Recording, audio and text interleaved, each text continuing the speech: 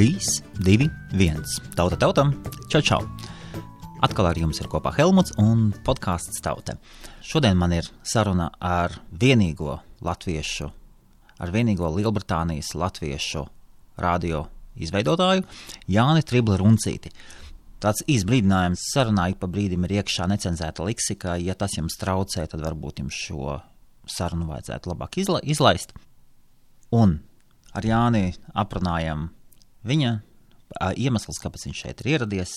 Aprunājam to, kādu vēju viņu ir atpūtuši uz Lielbritāniju. Jānis stāsta par savu cīņu, par to, ko viņš dara, par savu sirdslietu, kas ir Radio on FM.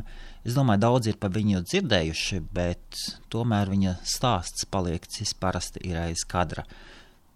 Jānis stāsta par savu pieredzi ar Latvijas mēdījiem, par to, kā viņam patīk Radio SVH, par tikšanos ar viņiem, par Boom FM, par UFO, par kaimiņu, un pats savu mazu sadursmīti ar Radio 5 cilvēkiem. Pieskaramies arī Lielbritānijas latviešu mēdījiem, Anglo Baltic News, un tādam mazākam, kā mēs esam šeit, un vienkārši saruna draudzīga, droši dalāmies ar saviem viedokļiem.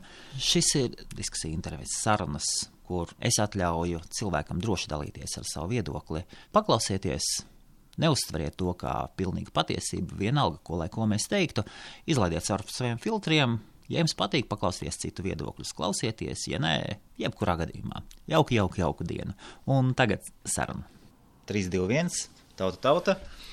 Maziņš podcastiņš ar lielo Jāni, Jānis Triblis Runcītis. Sveiks, Helmut.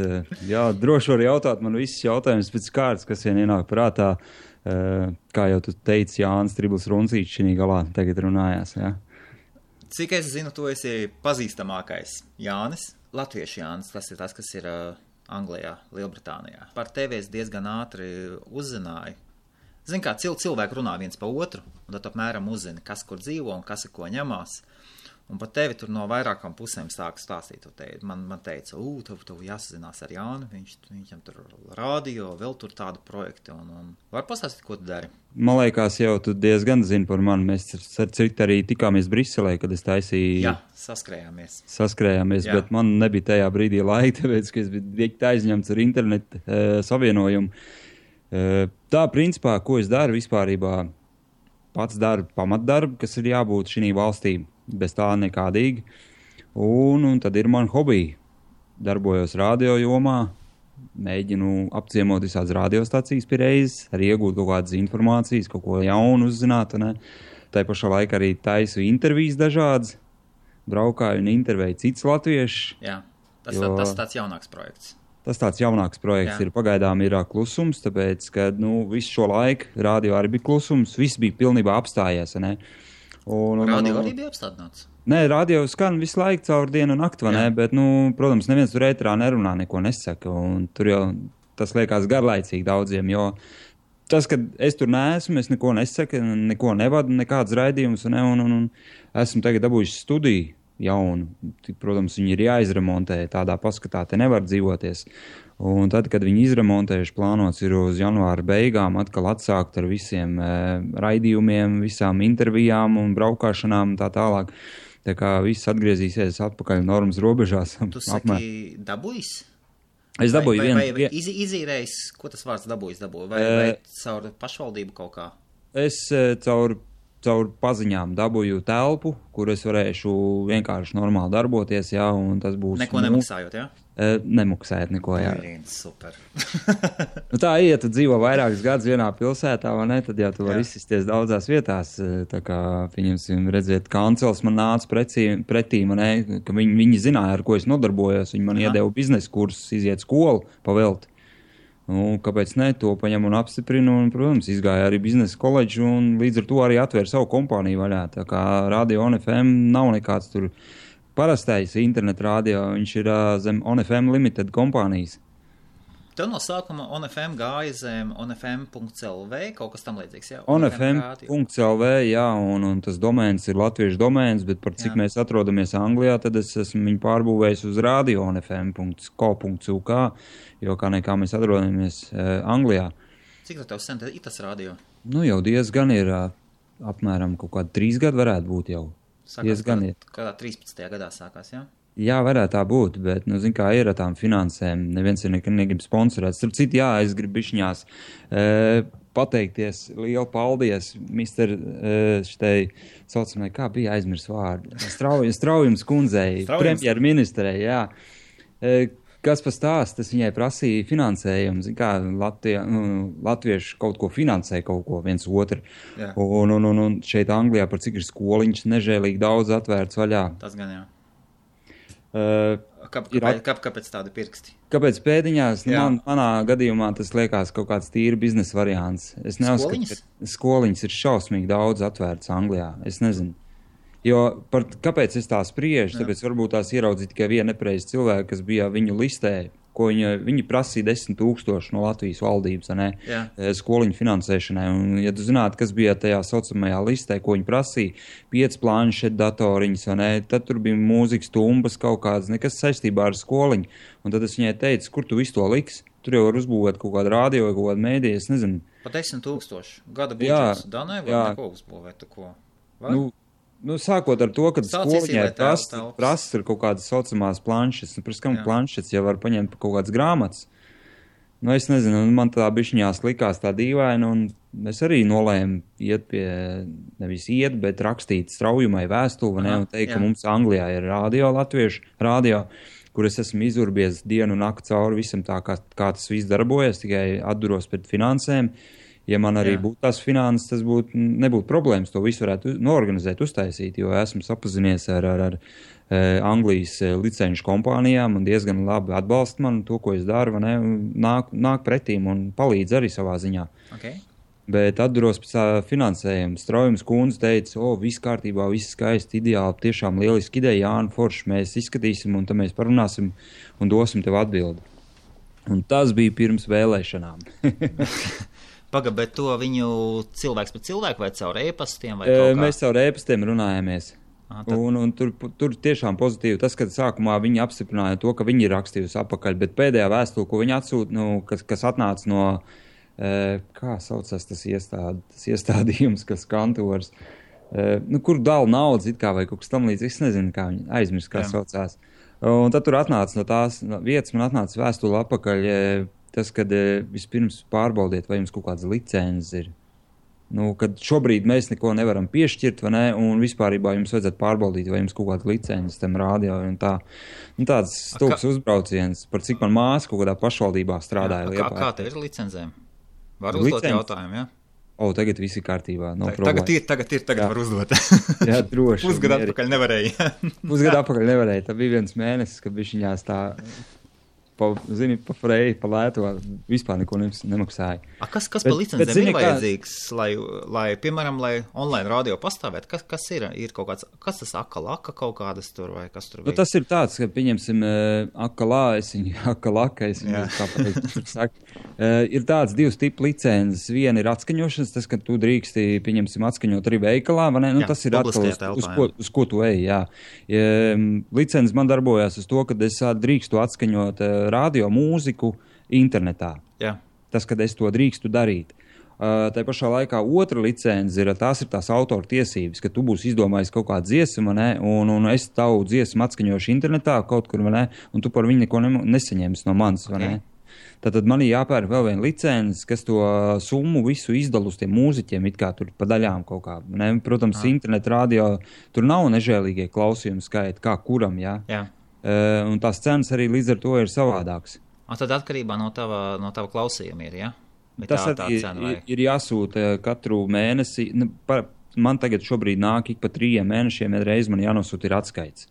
Man ir jāuzrāda, cik cilvēks ienāca paklausījās, cik viņš ilgi klausījās, cik vispār ir pavadījuši laiku klausoties mūziku. Tas ir jāatrāda, vai ne?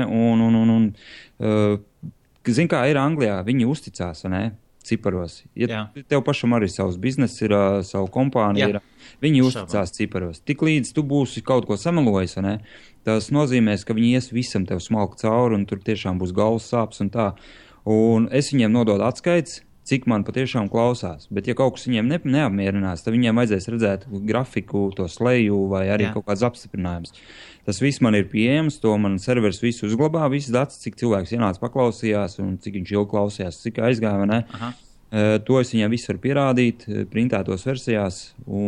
Tad tu tak lielākoties pārraidi latviešu un krievu mūziku, vai ne? Šobrīd krievu mūzika vairs nav tik aktuāla, bet cilvēks Anglijā, es nezinu, kāpēc, bet viņi ir baigi izslāpuši pēc krievu mūzikas. Man arī patīk. Visi, kad sāc atskaņot to krievu mūziku, tad ir komentāri negatīvi. Ieslēdz tu radio, un tur krievu mūzika, latviešu radio un krievu mūzika. Bet tajā pašā laikā, kad ir kāds pasākums, ko veidojam, tad varu krievu mūziku. Tad īsti nevar saprast, ko viņi grib brīžam. Tomēr daļa no mums ir. Mēs esam dažādi. Vienam patīk tas, vienam tas. Cik tev ir klausījumi vispār? Maksimālais, ko es varētu ievietot savā topa augšgalā, tā bija Brisele. Tur gan bija kaut kādi 500 bija. Visu to pasākumu klausījās. Tas ir maksimālais, kas man ir bijis vispārībā pa visiem šiem laikiem. Bet šobrīd, par cik nekas tur īpaši nenotiek, tad tur ir kaut kāda 70 dienā apmēram. Klausās. 70 cilvēku dienā. Jā, tāpēc, ka nekas nenotiek. Protams, nevienam nekas neinteresē. Tik līdz sāksies aktivitātes, atkal būs tie 200-300 klausītāji, kā bija. Cilvēki ieiet internetā, attaisa ONFM, vienkārši onfm.co.uk, jā? Radio onfm.co.uk, jā. Vai arī vienkārši meklē Googlītē Radio FM, un tad jau tur viņš izlieks ārā. Un tad viņi ieiet, un players ir, ko tur ieliek, uzliec virsū un klausies, jā? Jā, un uzspiež, un viņš automātiski tur sāk skanēt. Bet par cik es esmu dabūjis to telpu, es viņu mēģināšu, dizainerus es atlikšu malā, jo es zinu, ka dizaineris diezgan dārgi izmaksās, lai viņi tiešām izprojicētu, kādi viņi varētu izskatīties. Ne? Es domāju, ka es ķeršos pats pie tā visklāt. Šobrīd kaut kāda programmu dabūju man ieteicis viens draugs, kuru var arī pats uzbūvēt kaut kādu tur to karkasu, un tad izdomāt to telpus, izkrāsot, iztaisīt, internetā to var izdarīt, pēc tam apsīties, kāds viss izskatīsies, tad var pats mēģināt ņemt, līmēt, mālēt un darīties. Priekš kam to dizains? Es gribu to studiju gribu uztaisīt tādu skaisti, jo tad, kad viss tas būs atkal ies gaisā, tad arī tiešraiz būs pieejams, jo esmu izveidojis mēdī serveru, kas nav īpaši viegli, un tur bišķi ir jāpasēž un jāpadomā. Un esmu uztaisījis to, un kad cilvēks nāks klausīties, viņš varēs izvēlēties opcijas, vai klausīties, vai arī skatīties un klausīties. Tā var tiešraidē arī paskatīties. Tiešraidē, un tāpēc to studiju es gribu uztaisīt tādu diezgan simpātisku, tādu smuku, lai, atverot vaļā, nav tā kā šobrīd kaut kādas tur briesmīgas sienas, ne?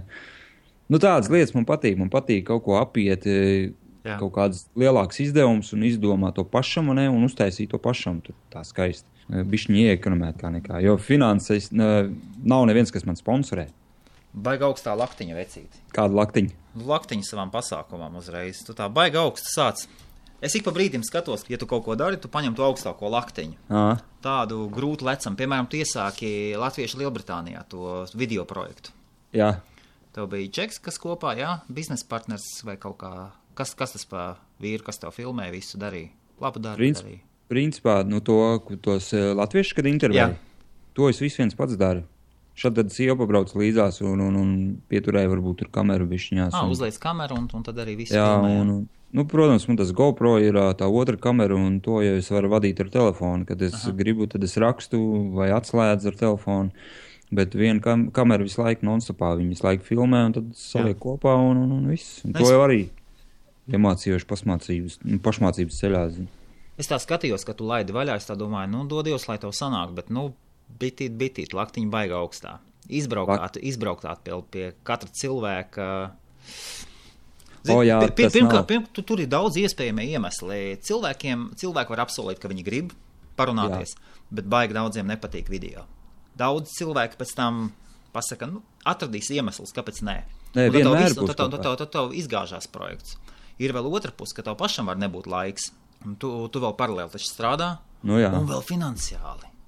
Tev taču vēl, it kā liekas, mums nāk iekšā algas un tas, bet katru mēnesi ir kaut kādi jocīgi rēķini, tad tur nāk apdrošināšanas iekšā, tad tur tas, tad tur TV licences, Un ej tu sameklē to naudu, lai tur pie cilvēkiem aizbrauktu. It kā jau ar tukšām rokām tu arī nevar braukt, vai ne? Nu jā, tas jau ir kādreiz jāizved kādam ciemos, jā, bet, principā ir tā, ka vienmēr viņi paši jau kaut kāds galds ir uzklājuši, un tas ir diezgan ļoti patīkams, starp citu. Tā baigi forši, es tev teikšu ar tām intervijām, kad brauc filmēt, es braucu ar tādu baigo smaidu sejas, forši ar prieku sajūtu. Tāpēc atkal es būšu iepazinies ar kādu, ne? Būšu parunājis, apskatījies pie Reizeri pilsētu un būšu nointervējis. Un tas, ko viņi dara, pieņemsim šeit Anglijā, ka viņi atbraukuši, ko viņi te darītu, ne? Vai strādāt, ko viņi var parādīt. Tā pašā laikā viņi var parādīt to arī citiem. Es redzēju tās visas intervijas, kur ir negatīvs, kā saka, tur pareizi, kā tur iesākās tie teksti, tur latviešu imigranti dodas Lielbritānijā uz peļņu vai kaut kas tam līdz. Izklausās tas ir to, ko Latvijā rāda. Viņam jau kaut kā jāiebiedē ir. Gribās parādīt pozitīvu, nevis kaut ko negatīvu. Nemaz ir tik sūdīgi, ka neiet, visi dzīvo normāli, katrs iedzīvojas savā stūrītī un dzīvojās. Jā, bez šaubām. Un tā braukāšana, ir, jā, tālākais, kas man bija 3 stundas uz vienu galu, 3 apakaļ. Tas bija pats tālākais pagaidām. Un plus tu vēl uzreiz paziņoji, ka tu varēsi uztaisīt vienu interviju nedēļā.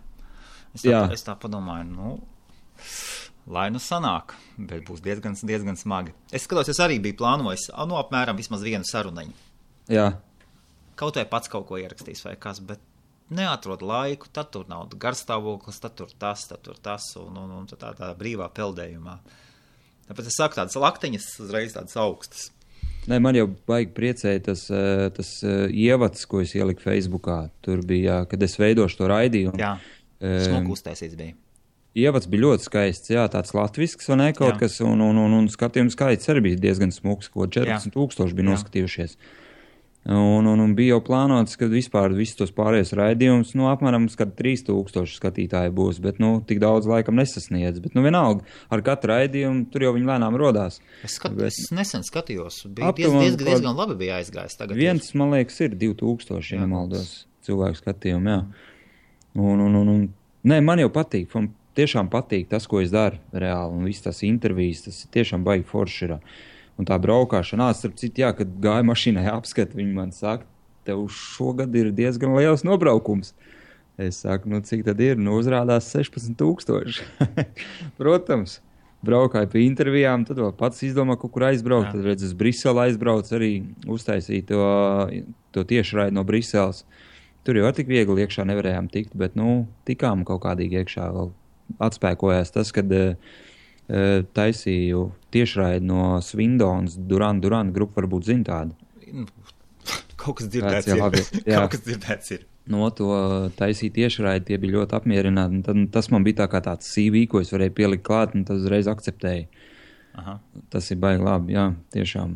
Tad tās video intervijas patiesībā tas ir tas labākais, kas iet. Varbūt ir jēga viņām pieķerties vairāk klāt, nevis tieši radio, bet... Nē, viennozīmīgi es arī turpināšu, jo radio tā ir man sirdslieta, ne? Okay, jā. Tā ir tāda lieta, ka tiešām cilvēkam, es nezinu, man viņi neatņems un to neizdarīs. Un tās intervijas, tas ir papildus, lai izbrauktu pie tiem cilvēkiem ar pie reizes. Viens otrs varbūt teiks, jā, noteikti brauc noreklamēties. Nē, es braucu kaut ko darīt, jo, saprotu, sežot mājās un darot, ne, kaut ko, nekas nenotiekās īpaši. Bet tā, kad tu izēji ielās jau ārā, tad uzreiz cilvēki jau vairāk ievēro, sāk darīt, darboties, skatīties, interesēties, ne, un tur jau arī viss tas rodās lēnā garā. Un visi tie pasākumi, pieņemsim, kaut kāds pasākums tā es, ne? Tie arī nav biznesa pasākumi, man dēļ biznesa kaut kāda, lai naudu nopelnītu, bet lai tos cilvēkus izklaidētu, lai no ikdienas rutīnas izvilkt ārā un kaut kas savādāks notiktos tajā dzīvē. Jo, cik es zinu, šī galā daudziem cilvēkiem ir tā, kad viņš aiziet uz darbu, atnāk mājās, pīkdienās aiziet kaut kur atpūšās, ne? Svētdienās noguļ visu dienu mājās, pastās televizoru un pirmdien atkal dodās darbu. Tas ir katru nedēļu viens un tas pats. Un es mēģinu bišķiņās pamainīt to visu, pagriezt to virzienu, lai sāk domāt cilvēku līdzi, ka kaut ko var arī darīt plusā. Citu, vai ne? Bišķi būs nogurs, bet beigās prieks ir par to, ko tu esi izdarījis. Kurš ir tavs gals? Mans gals ir Manchester, Liverpool, Lauki, Skemersdēla. Tas gals. Vai kāpēc sauc pa laukiem? Tāpēc, ka te neviena luksusfora nav. Te visur Arī Manchesterā nav neviena luksusfora. Nē, Manchesterā ir, bet Skemersdēlā neviena luksusfora nav. Visur tikai randabauti, apļi. Kas tev atved vispār uz Angliju? Cik tu sen te esi? Nu, jau ir kaut kā 12 gadi, jā, 12. Es, ja nemaldos, 2002. gadā atbraucu. Jo. Pirmā reize vai otrā reize bija? Tā bija pat pirmā reize, man liekas, jā. Atbraucu uz Angliju, nosēdos Hītrovā, izkāpu ārā, un tad man bija pirmais, ka es atcerējos, bija angļu valodas skolotāji. Vajadzēja tomēr paklausīt viņu, tāpēc, ka mana angļu valodas zināšanas bija pilnībā nulle. Un mums bija jātiek no Hītrovas līdz Ņūkāslai. Un tad es atceros savu skolotāju. Bet nē, tikām uz Ņūkāslu un viss kārtībā bija. Un kā tu brauc? Cik gados tu atbrauc? Cik tev bija tagad gadi? Es tev nepateikšu. Cik tagad ir? Tagad man 34 gadi ir. 34, tad bija 12 gadu atpakaļ. 12 gadu atpakaļ diezgan, jā. Nu, 22, jā, sanāk. Jā. Apmēram kaut kas tā. Jo es biju izvazājis visu Latviju, visādas pilsētas pabijis, bija visur, ne? Jo man patīk tā klenderēt apkārt sākumā bišķiņās. Tad bija Lietuva jau izvazājis bišķiņās, tad jau Viļņa, ne, palika pa šauri, tad jau kaut kādu Vāciju paņēma, man liekas, jā, un tad domāju, nē, tomēr jāpaskatās, kas tajā Anglijā ir. Un tā vēl nebija tie laiki, kad cilvēki muka ārā, ka bija kaut kāds tur baigās grūtības ar algām, ne, un tā. Es braucu tīri reāli vienkārši apstīties valsts, jo man tas baigi interesēja. Un tā kaut kā sanāca, kad te Ņūkāslā, jā, aizbraucu tur, ieciklējos un diezgan iepatikās, un tā arī palikās. Nu, kā aizbrauc vienkārši uz Ņūkaslu? Kādā sakarā Ņūkaslu, kāpēc ne Londonu? Pārsvarā visi metās uz Londonu un tad saprot, kur ir iekļuvuši. Kur bija tas iemesls? Bija tas, kad manai bijušai draudzenei bija pazīstami cilvēki. Jā, un bija cita draudzene. Bija cita draudzene, jā, un tad viņa teica, es jums varu palīdzēt tikai ar dzīvesvietu, pārējais jums pašiem jātiek galā. Vairāk es neko jums nepalīdzēšu. Aha. Nu, tā arī, jā, tad vismaz, ja tev ir, ka tu esi atbrauc uz Angliju un tev ir jumts virs galvas, un tas ir ļoti daudz. Tas jau pamats pats ir, jā. Tas jau ir pamats, un tālāk, priekš tam tev ir domāts smadzenes, lai izdomā tālāk, kas ko kā apmēram, redz, sāk ar visiem tiem insurance numuriem, kur diezgan pačābīgi gāja, pieteikt tikai kaut kādu appointment, vai ne, kad ir jāpiesaka appointments. Nu, cik tas aizņem minūtes šobrīd? Kaut kāds 5 minūtes varbūt tās, ne? Pa telefonu, jā, tu 5-10 minūtes, kamēr tu sēdi uz līnijas, bet pēc tam tur ātri ir. Nu jā, tad, kad es atbraucu ar manām angļu valodas zināšanām, kuras bija 0, ne, man tas aizņēma kaut kāds 5 minūtes. Tu pats to darīji? Nu, es zvanīju, jā, neviens cits jau man nelīdzēs. Pašam arī jācīnās bija. Pieteica interviju, jā. Man ik pa brīdim paprasa, vai tu vari manā vietā pazvanīt, jā, un tā viņi paprasa iedot to īsto cilvēku bišķiņu, viņi parunā un saprot, nu labi, dodot atpakaļ. Skaidrs. Tā ātrāk mazliet, un lētāk arī, visi jau zvan no priekšmaksas kartēm. Jā, un tas insurance, pēc tam nākamais bija grūtākais variants, tas bankas konts. Aha. Tajā laikā bija tāds aburtais loks, ka ja tev nav bankas konts, tu nevar dabūt darba, ne? Ja tev nav darbs, tu nevar dabūt bankas kontu. Nu, kaut kā tur bija dīvaini, un māja arī nevar dabūt, jā. Vienkārši neko nevar dabūt. Nu, un tad mēs bijām dabūjuši māju, un man bija tāda kaut kāda saucamā mājas grāmata, ko parasti izraksta kaut kāds saimnieks, ne? Kad slēdz līgumu, tad ir kaut kāda mājas grāmata, tur ar tādiem noteikumiem, ko tu drīkst, ko tu nedrīkst. Nu, ar to visu to čupu devos uz banku, vērt vaļā bankas kontu. Pirmā dienā man ieraudzīja visu to, man pateica, nē, tas galīgi nekam nedara, jo tev ir vajadzīgs kaut kāds pierādījums, ūdens vai elektrības rēķins vai kaut kas tam līdzīgs. Šitādas mājas grāmatas mums nedarēs. Nu, ko, iznāca ārā tāds šķīpģīm, nu es sapratu, ka nekas neizdosies laikam. Jā. Kur es dabūšu to ūdens rēķinu, ja vēl nekas nav piereģistrēts un baigi ātri vajag to bankas kontu. Jā. Gāja nākamā dienā, nu vienkārši domāju, varbūt kaut kas nospīdēs savādāks. Jā, tieši tā, nospīdēja. Kaut kāda jauna darbiniece ir pieņemta. Jā, pieņemta ir jauna darbiniece, nesen sākus. Viņa saka, ok, tas derēs, viss labi, punkts, bankas konts rokā. Ideāli, perfekti. Nu redz, ka ir tāda brīža, kad arī nospīd kaut kas, ne? Un bankas konts rokās, un tas nozīmē, ka tev jau uzreiz jau pavarās durvis jau vaļā, tur jau uzreiz jau kaut ko var darīt tālāk. Viss jau darbs tev ir jau, un viss palēnām jau sopu solim iet uz priekšanu. Atceros, tai bijušai draudzenei, jā, tā iegāja bankā, vēra vaļā. Viņa nāca ar asarām ārā, nevar atvērt. Kas tagad nekaiši ieeja Lloyds bankā, vai kā viņi tur tagad sauc, nezinu, TSB, man liekas, vai. Jā, Lloyds TSB, jā. Ieiet, nomet pasas un viss, un konts rokā. Un pasaka vēl, kur tu strādāsi. Kaut kāda aģentūra nosauc. Kaut kur strādāšu, un viss, un tas ir viņiem vajadzīgs. Bet tur jau var iedot to kaut kādu parasto lēto kartu briesmīgo. Tur es nezinu, tur pat Latvijā viņi nevar iepirkties, man liekas. Nu, tādu banku es labāk neieteiktu nevienam. Man arī ar Lloydu diezgan slikta pieredze ir. Bet tu teici, citi turpina lietot un nekāda vaina. Nē, kur viņi citur liksies, ka viņi jālieto, varbūt tās. Nekāda banka. Nē, ja jau tu esi tajā Lloyds bankā, vai ne, tu taisi izziņas kaut kādas, esi tās, statements dabūjusi, te jau ļoti viegli ir pārvākties uz citu banku. Tur jau visi tie pierādījumi tev ir ļoti ātri un viegli, tas ir izdarāms. Galvenais jau kaut ko dabot ir. Un kurā bankā tagad esi? Es Barclayā sēžu. Diezgan tāda stabila banka, nav nekāda vaina. Kāpēc Barclays? Man likās, principā, bija Halifax pirms tam, ne? Par to ir dzirdēts daudz. Bet tas Halifax viņš ir Lloyds, viens tas pats gandrīz vien tur ir tagad sanāk. Un kaut kas tur man nebija riktīgi, kaut kas man nepatīk, kaut kāds čārģi notikās, man liekas, par kaut ko es tik neatceros. Tā es teicu, es pārvācos uz Barclay. Tad aizgāju uz Barclay, normāli nav nekādas problēmas, viss kārtībā. Es Natvests lietoju, man baigi patīk. Natvests? Jā. Arī nav slikts. Kaut kā mūsu pilsētā. Man blakus mājai ir vēl filiāle un laba apkalpošana. Kaut ko tā normāli. Tā, tas ar bankām apmēram. Kaut ko pa Ņūgāslu gribās zināt, vai vēl kaut kas tam līdzīgs, nezinu. Stāst, 12 gadus es nodzīvojis. Tā man zini, man būtu jāuzrakst grāmata, ja es katru dienu sāku. Kā ar druškām gāju šeit? Ar druškām? Es savā ziņā tīri zolīts esmu. Ko nozīmē tīri zolīts? Ar zēniem neielaidies vai ko? Nē, man tādas lietas. Pirmais, ka tu atbrauc uz Angliju, vai ne? Tu jau esi nobijies no tā, kā te būs, kas ko kā, vai ne? Okay, jā. Tev ir daudz lietas, kas tev jāizdarīja, tev ir jāatspērās, un pēc tam tu varbūt var domāt par kaut kādām druškām, ka tev viss ir izdarīts, vai ne? Bet, man bija tāds brīdis, kad es dzīvoju to bijušo kopā, nodzīvojos, tur padzīvojam, viss kārtībā, un mums tur beigās kaut kas nelīmējās, cik mēs gadu vai divus kaut kā padzīvojam, kaut kas nelīmējās kopā, tad es sakravāju čumudāns un aizbraucu uz Latviju apakaļ. Un pēc tam ar otru piegājienu es atbraucu atkal uz Angliju, jā. Man tāds dažas starppauzītes bija. No sākuma tad atbrauc 12 gadus atpakaļ, tad bišķiņ padzīvoja kāds 2 gadiņus, jā? Jā, un tad ir kaut kādi 3 mēneši, man liekas, aizbrauc uz Latviju atpakaļ, un tad atkal atpakaļ, un tāds mazliet tad ceļošana sanāca. Atbrauc uz Latviju un saprat, ka tomēr nebūs tas pareizākais lēmums, jā, vai? Jā, un tad es... Zin kā, kad Anglijā cilvēki iedzīvojušies, viņi vairs īpaši negrib nevienam palīdzēt. Tāpēc, kad atkal jāuzņemas kaut kādas problēmas, cilvēks tur prasa tur kaut kādu palīdzību vai kā. Un nevienu nevarēja atrast, un tā bija tāda baigi labā aģentūra. Labi, jo viņi nebija briesmīgākas, kas vien varēja būt, man liekas, bet viņa piedāvāja darbu ārzemēs, ne? Un viņi it kā piedāvāja tādu iespēju, ka tu vari atmaksāt no pirmajām algām. Jā. Tad es izmantoju šo variantu.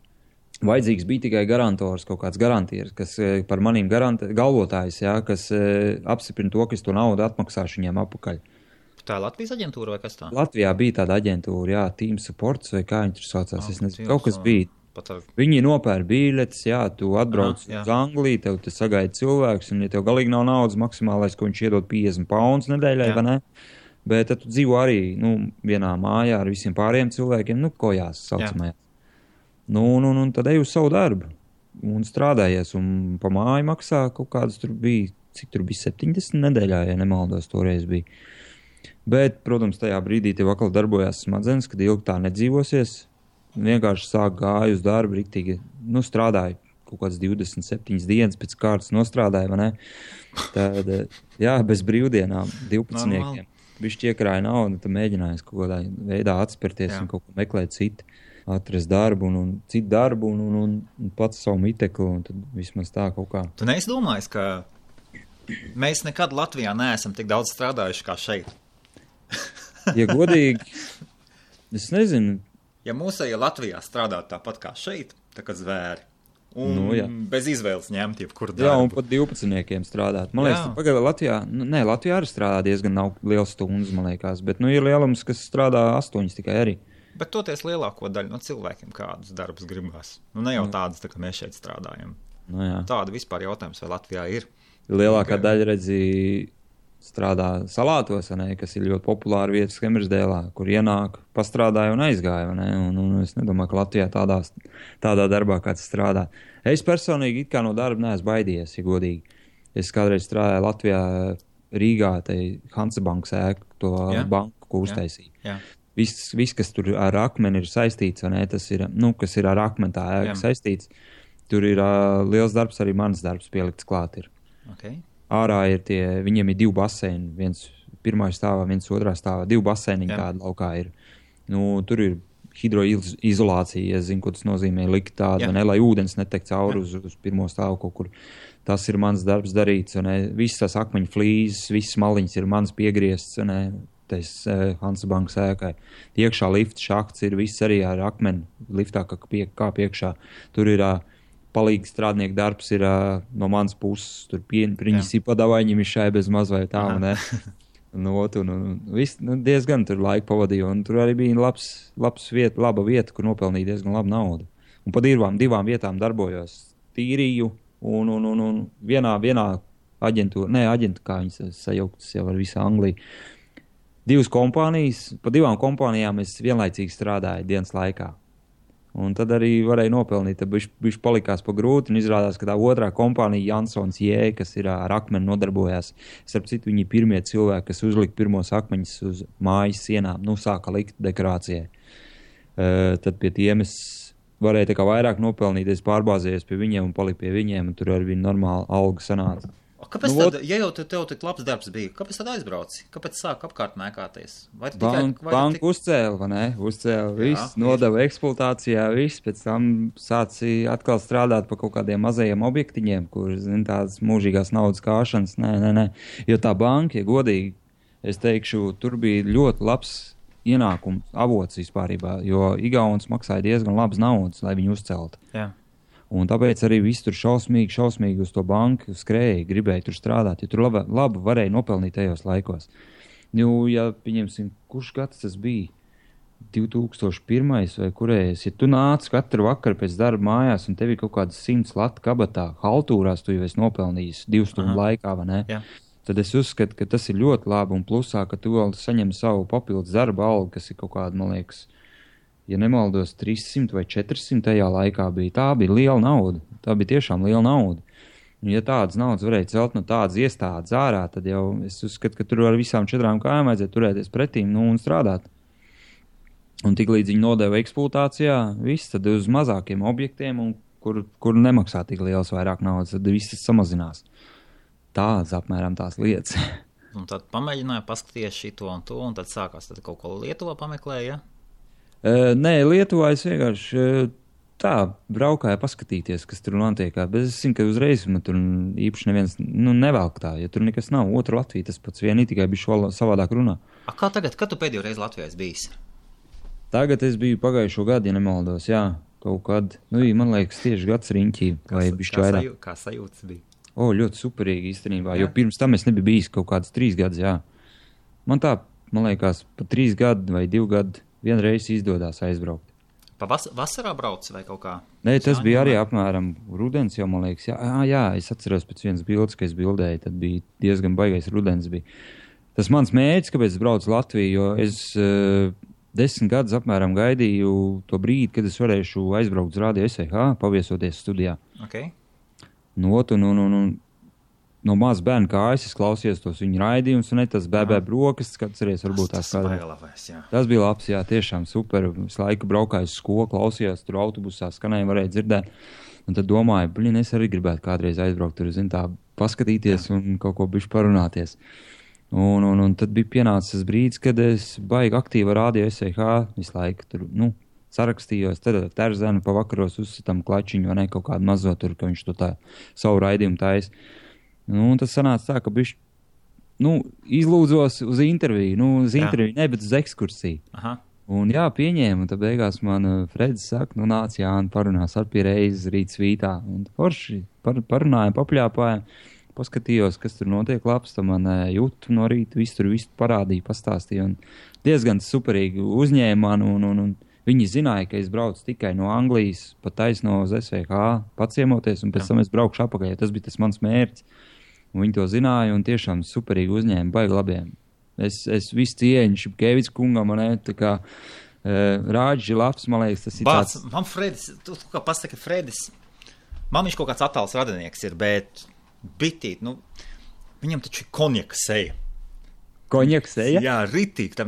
Viņš jau nedzirdējis, bet tur var redzēt, tur daudz gājis konjaks cauri. Tā vismaz izskatās. Kā ir, tā ir, ko tur.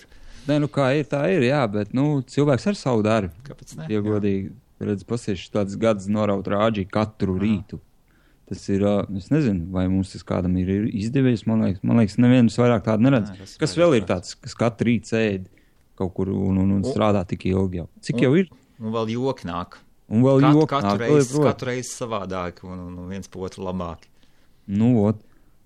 Tā apciemoju to, jā, to SVH, un pēc tam man bija kaut kā, es domāju, vienkārši interesi pēc vajadzētu apstīties arī Boom FM, paskatīties. Ok, jā. Tas sprādziens bija tad? Jā. Un tad es aizdevos uz turieni, satiku pašu Ufiķi, jā. Tad ar to popļāpājām. Kāds bija tas mērķis konkrēti? Jā, atceros. Es gribēju viņu uzaicināt uz kādu baļļuku šeit uz Angliju. Tur es arī gāju. UFO vai kaimiņu? UFO paši es gribēju uzaicināt. Uz baļļuku gribēju noskaidrot, kādas cenas izmaksas un apmēram tā. Un tad mēs diezgan smuku papļāpājām tur arī, un viņš man uzaicināja uz interviju, kas vēl joprojām nekur nav pieejama internetā. Nezinu, kāpēc. Man liekas, tas ir kaimiņu pirksts kārtējais atkal. Tāpēc, kad... Varbūt kaut kas tehniski nobruka. Nekas tur tehnisks nevarēja nobrukt, tāpēc, kad visas pārējās intervijas, kas bija, tās ir visas pieejamas, vai ne? Tikai ne jau manējā. Nav tas formāts. Kur tas āķis varētu būt, jo, kad es biju tur, kaimiņš arī pats bija kaimiņu kungs, jā. Jau kungs. Viņš bija valdībā, tad tas bija tikai starts viņam, kurš tai valdībā tika. Jā. Un tā baigi cēls staigāja, tā kā tā, es nezinu, galvu izcēla, tāds baigi varonīgs, nezinu. Pēc ģīmi redzams, kad iedomīgs cilvēks, jā, ar viņu normāli neko neparunās. Kas mums te bija, mēs manā studijā ar vienu cilvēku interviju uztaisījām un bišķiņ aprunājām to kaimiņu. Un šis bija laikam to interviju dzirdējis. Un bija baigi uzmets lūpu uz mums. Un tad, kad viņi satikta, es viņam mēģināju atvainoties. Es teicu, piedod, ka tā sanāca, varbūt tās, jā. Viņš saka, es tavu atvainošanos nepieņem. Es saku, vismaz es tev būšu atvainojies. Vismaz, kungs. Viņš, nepieņem. Normāls šaumens. Jā, ir tāds. Zinu, ka ļoti daudz cilvēku uz viņu reputāciju arī ceļ savu slavu augšā, bet tas ir stūbi no vienas puses. Redz, un mēģināja atvainoties, un nepieņēma atvainošanos, un kaut kā tā sanāca. Un tad neko, vienkārši, es dzirdēju, ka toreiz Ufiķis prasīja, vai tu negribi Jānus suņu būtu paņemt. Viennozīmīgi, kategoriski, nē. Jā, kamēr es tur biju uz vietas, tad es tur dzirdēju, ka viņi tur tā runājās. Tā visi esam cilvēki. Tāpēc, ka kaimiņš bija toreiz, man liekas, lūpu uzmetis uz maniem, tāpēc arī bija tas variants. Bet kur jau tas āģis bija, es viņam toreiz, man bija Kombuļines intervija, vai ne? Noteikti, ka visi zina to Kombuļines. Ines Saulīt, vai kā viņi sauc tur. Es patiesībā neesmu dzirdējis. Kombuļines, ir tāds sprādziens internetā bez mazai. Plika pa Rīgas, skraidāja pa ielām. Varbūt kaut kas ir dzirdēts, nav dzirdēts. Uzprast savā, kas tev bija? Savā sāģā, jā. Jā, tautu, kā uzprast. Vai pazīst Kombuļines? Kas to redzēs, atbildes būs ļoti daudz. Okay. Es biju nointervējis viņu, un pēc Kombuļines intervijas domāju, uzrakstīšu kaimiņam, varbūt papļāpāsim, nointervēt. Šis man atbildēja Twitterī ļoti tā publiski un ļoti nepatīkami. Meklēj zeltu, tur kurš vairāk, kaut kādā katoļu baznīcā. Un tas bija uzbrauciens konkrēti. Tāpēc tad arī radās mums tas pretrieciens ar to anonīmo intervētāju uztaisīt arī par viņu interviju. Un tur viņš arī sanāca tas brīdis, ka laikam arī to lūpu uzmet. Tas bija sen toreiz. Kā uzmetā viņa vēl nav nokritus lejā. Lai iet cilvēks un dara savu, kas ir jādara, un tas arī viss man pašam svarīgākas lietas. Pats jau mums Boom FM reiz, tad arī smuku pastaigājis par Rīgu, beidzot uzbrauc uz Aķisals tajā tornī augšā, bija apciemojis Latvijas televīziju vēl arī pie reizes. UFO baigi gudri džeksā, ne? Kādā ziņā? Šajā vispār par UFO, man liekas, ka jebkuras gadījumi, viņu kādāds tikai tēmā neiemet iekšā. Jā. Viņš ir ļoti, ļoti plaši izglītots, varbūt tādēļ, ka strādājas rādio, un tik daudz informācija nākusi, pieredze konkrēti ir, un māku uzvesties, ļoti ātri domas apkopo, un māku runāt par tēmu, neapējot apkārt, dzirdi pareizi jautājumu, man UFO baigi paticis ir. Toreiz arī man patika, baigi, parādīja visu savu studiju, kā viņi ir uztaisījuši, kā iedzīvojušies ir, kas viss serveri, apmēram viss tos aizkadrs. Tas jau viņa projekts ir, vai ko viņš kopā ar kaimiņu? Tas ir viņa projekts, un kaimiņš, man liekas, ir, kas caur to suņu būdu ceļ to Boom FM varbūt tās augšā. Jā. Bet, par cik skatoties, pasakojot līdzās, tas ir katru rītu, man liekas, man kā brokastīs, pasakot visiem portāliem līdzās, vai kāds nav kaut ko jaunu uzmeistarojis, vai kaut kas tam līdzīgs. Jā. Skatoties UFO līdzās, ka viņam nekādas lielās aktivitātes vairāk uz doto brīdi nav, bet tas, nezinu, gan jau, ka būs kaut kāda.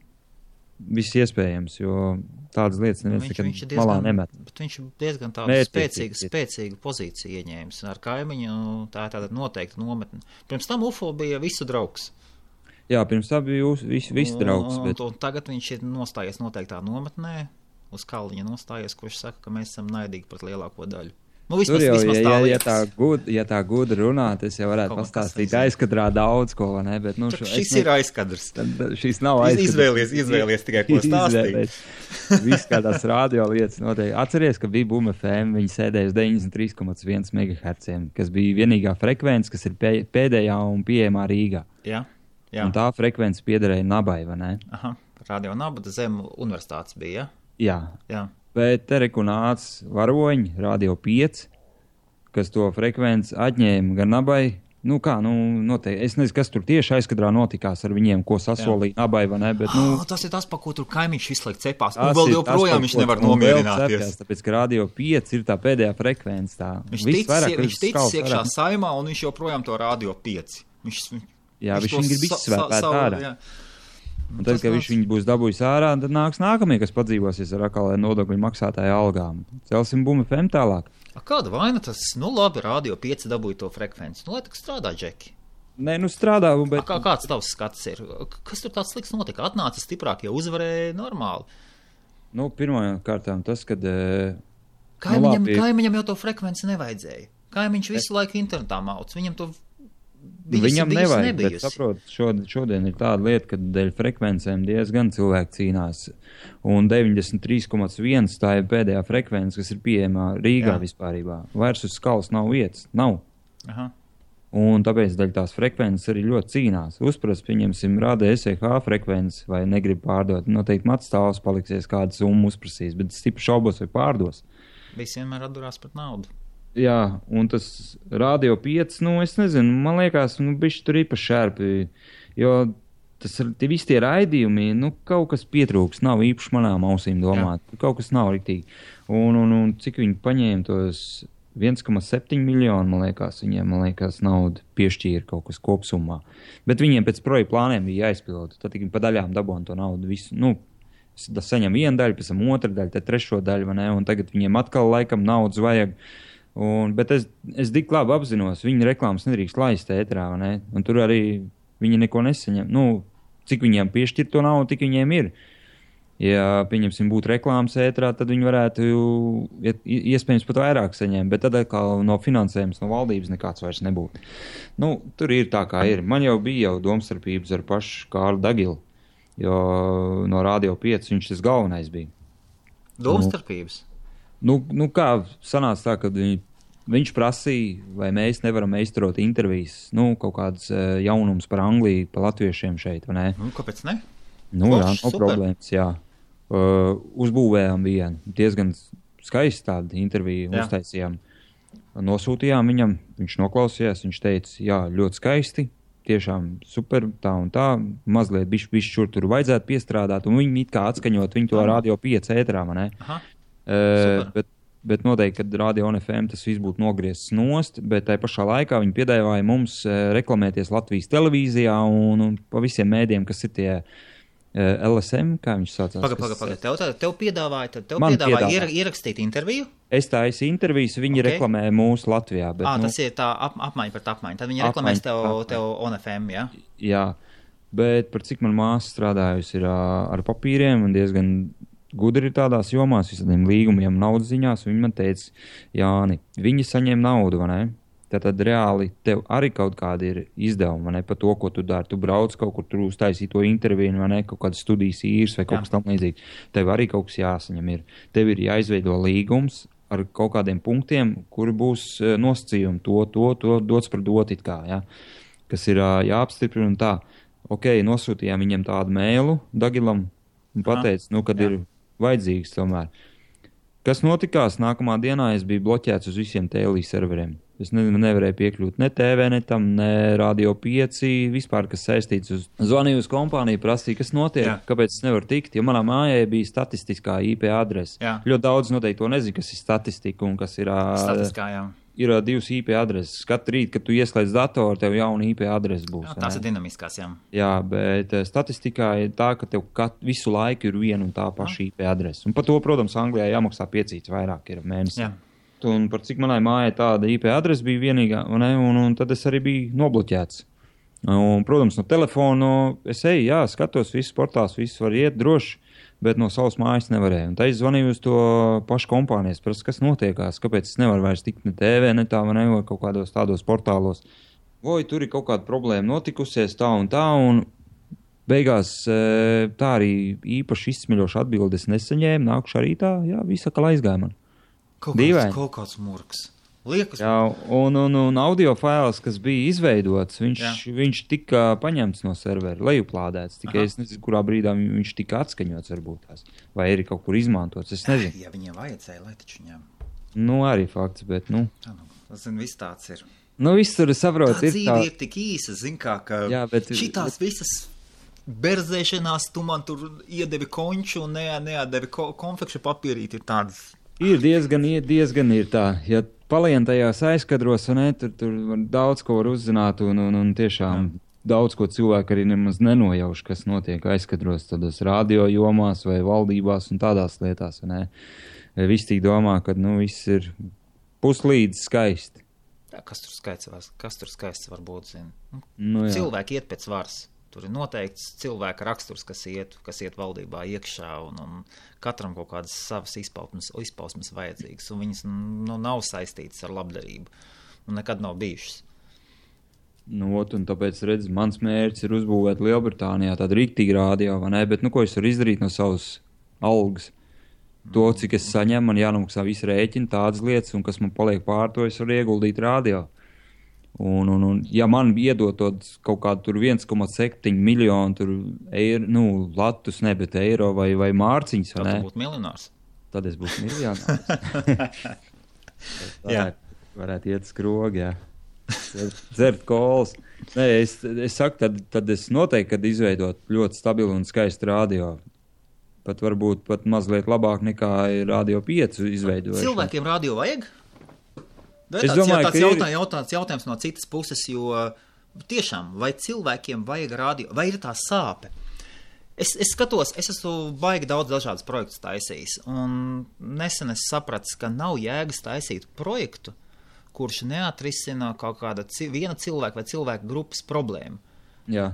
Ja man ir problēma kaut ko uzzināt, piemēram, ja man vajag juristu, es sāku meklēt juristu, tad es zinu, ir sāpe, un cilvēkiem ir vajadzīgs jurists.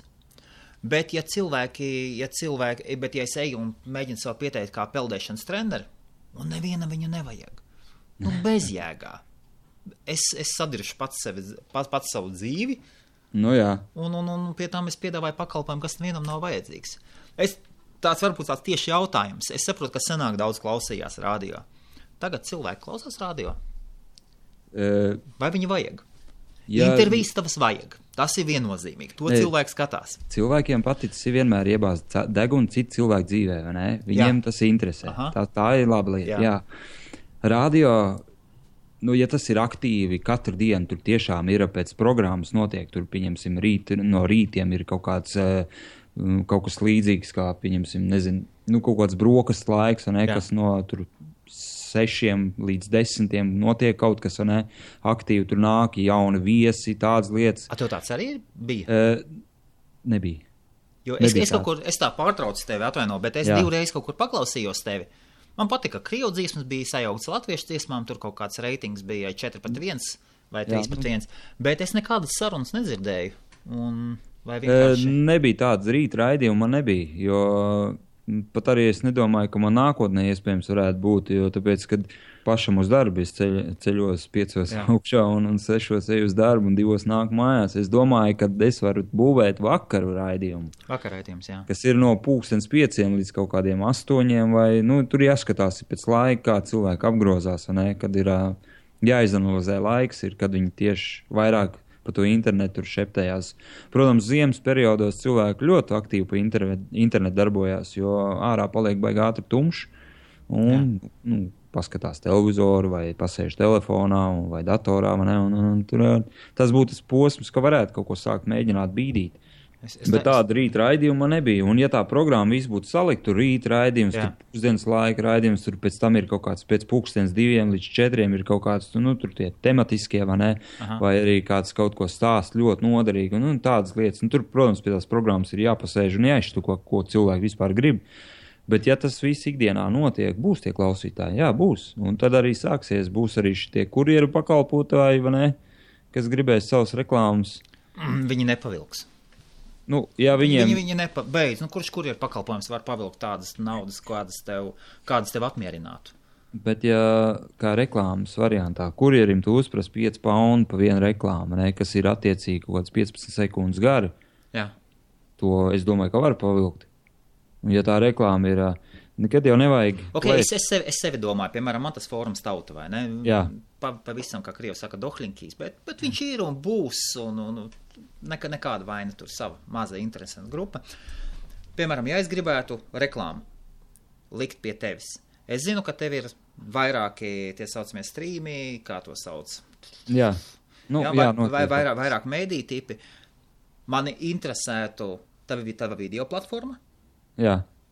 Un interesētu tavs projekts Latvijas televīzija. Kas tā tāda bija? Tam var pieskarties?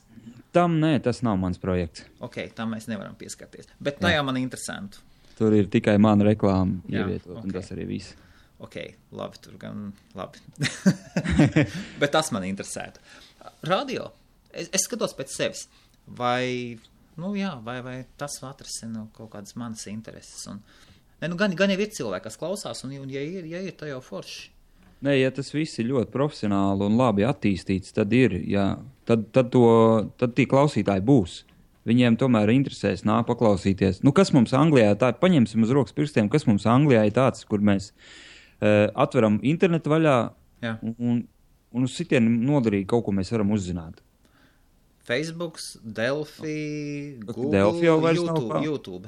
Delfi jau tie pa Latviju parās, bet tīri pa Angliju. Atverot vaļā, kur mēs kad noderīgi informāciju uz sitienu varam izlasīt kaut kas. Tev neliekas tā, ka ir sanāk visi dzīvoja pēc lieliem 2-3 kanāliem? Jā. Cilvēkiem bija sadalīti kaut kādi kanāli, ka bija Krievijas kanāls, tad bija Eiropas kanāls, bet tagad ir visi cilvēki sadalījušies tādās nišās, un ir tāds diezgan liels nihilisms pret lielajiem kanāliem. Nevienu CNN neinteresē. Īpaši cilvēks tur BBC neinteresē. Katrs atrod savai dzīvē pieskaņotus, kaut kādus mazākus kanālus, kas ir vairāk profesionāli un runā par vienu tēmu. Tev tā neliekas?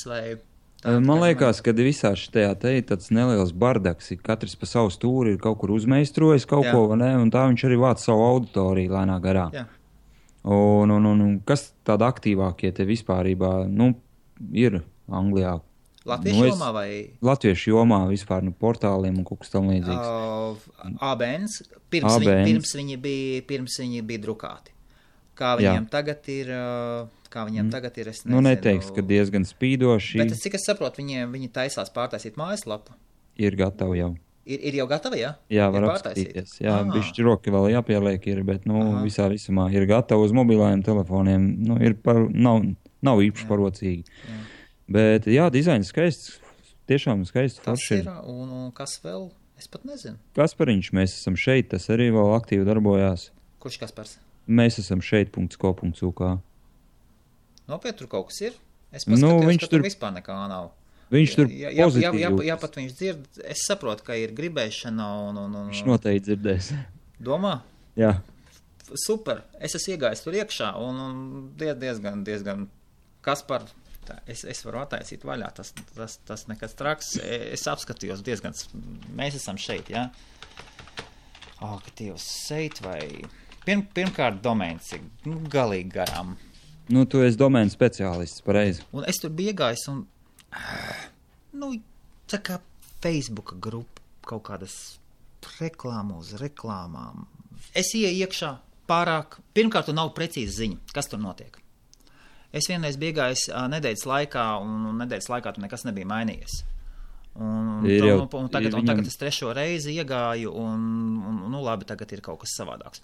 Bet nav tur skaidrs, kas ir kas. Pa sevi viņš īpaši maziņš logotipiņš sānos. Logotipam ir jābūt lielam.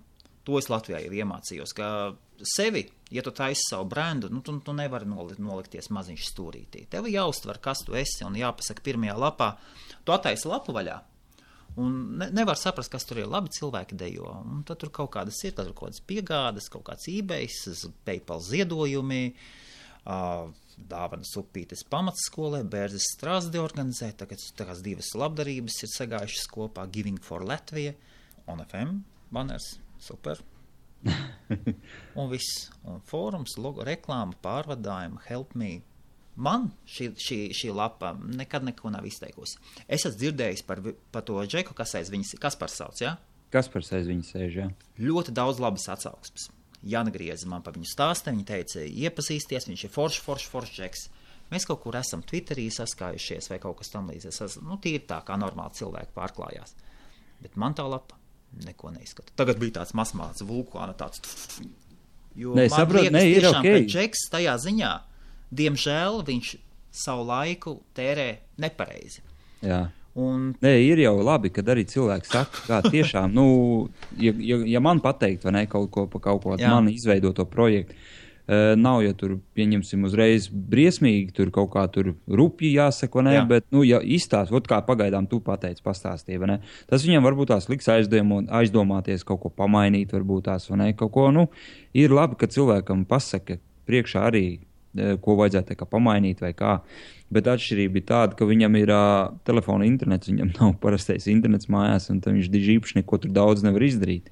Kāpēc tu gribi nodarboties ar taksometru pakalpojumu, ja tev ir divritens? Jā, arī no vienas puses, bet, arī sirdslieta ir darbojās, bet cilvēki nāk un skatās, diezgan liels apgrozījums arī viņam tur notiekās. Beidz. Ja nemaldos, varētu būt kaut kas vairāk nekā ABN. Es zinu pat, kur tu tagad ies un kur tu skatīsies. Tas, ka nav tur nekāds apmeklējums vispār. Tās apmeklējums, kas ir, tas ir spam apmeklējums. Cilvēkiem ir jāmācās lietot Google Analytics, jāaiziet iekšā, jāapskatās dziļāk iekšā, un tur tas trafiks, kas tagad nāk Krievijas trafiks, liels Amerikas trafiks, un tas ir viss. Krievijas trafiks, jā. Jā, tie zini pa viņiem, jā? Kas tie tādi ir.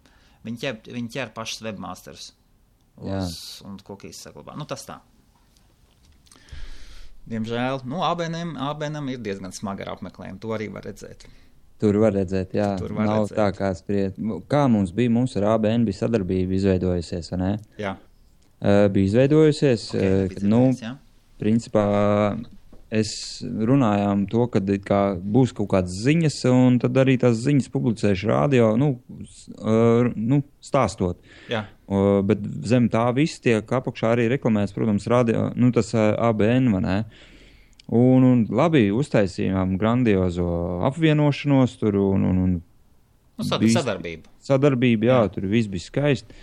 Bet ko es secinu, paiet nedēļa, ka no viņiem ir līdz manai lapai atnākuši labi kaut kā 20 cilvēki.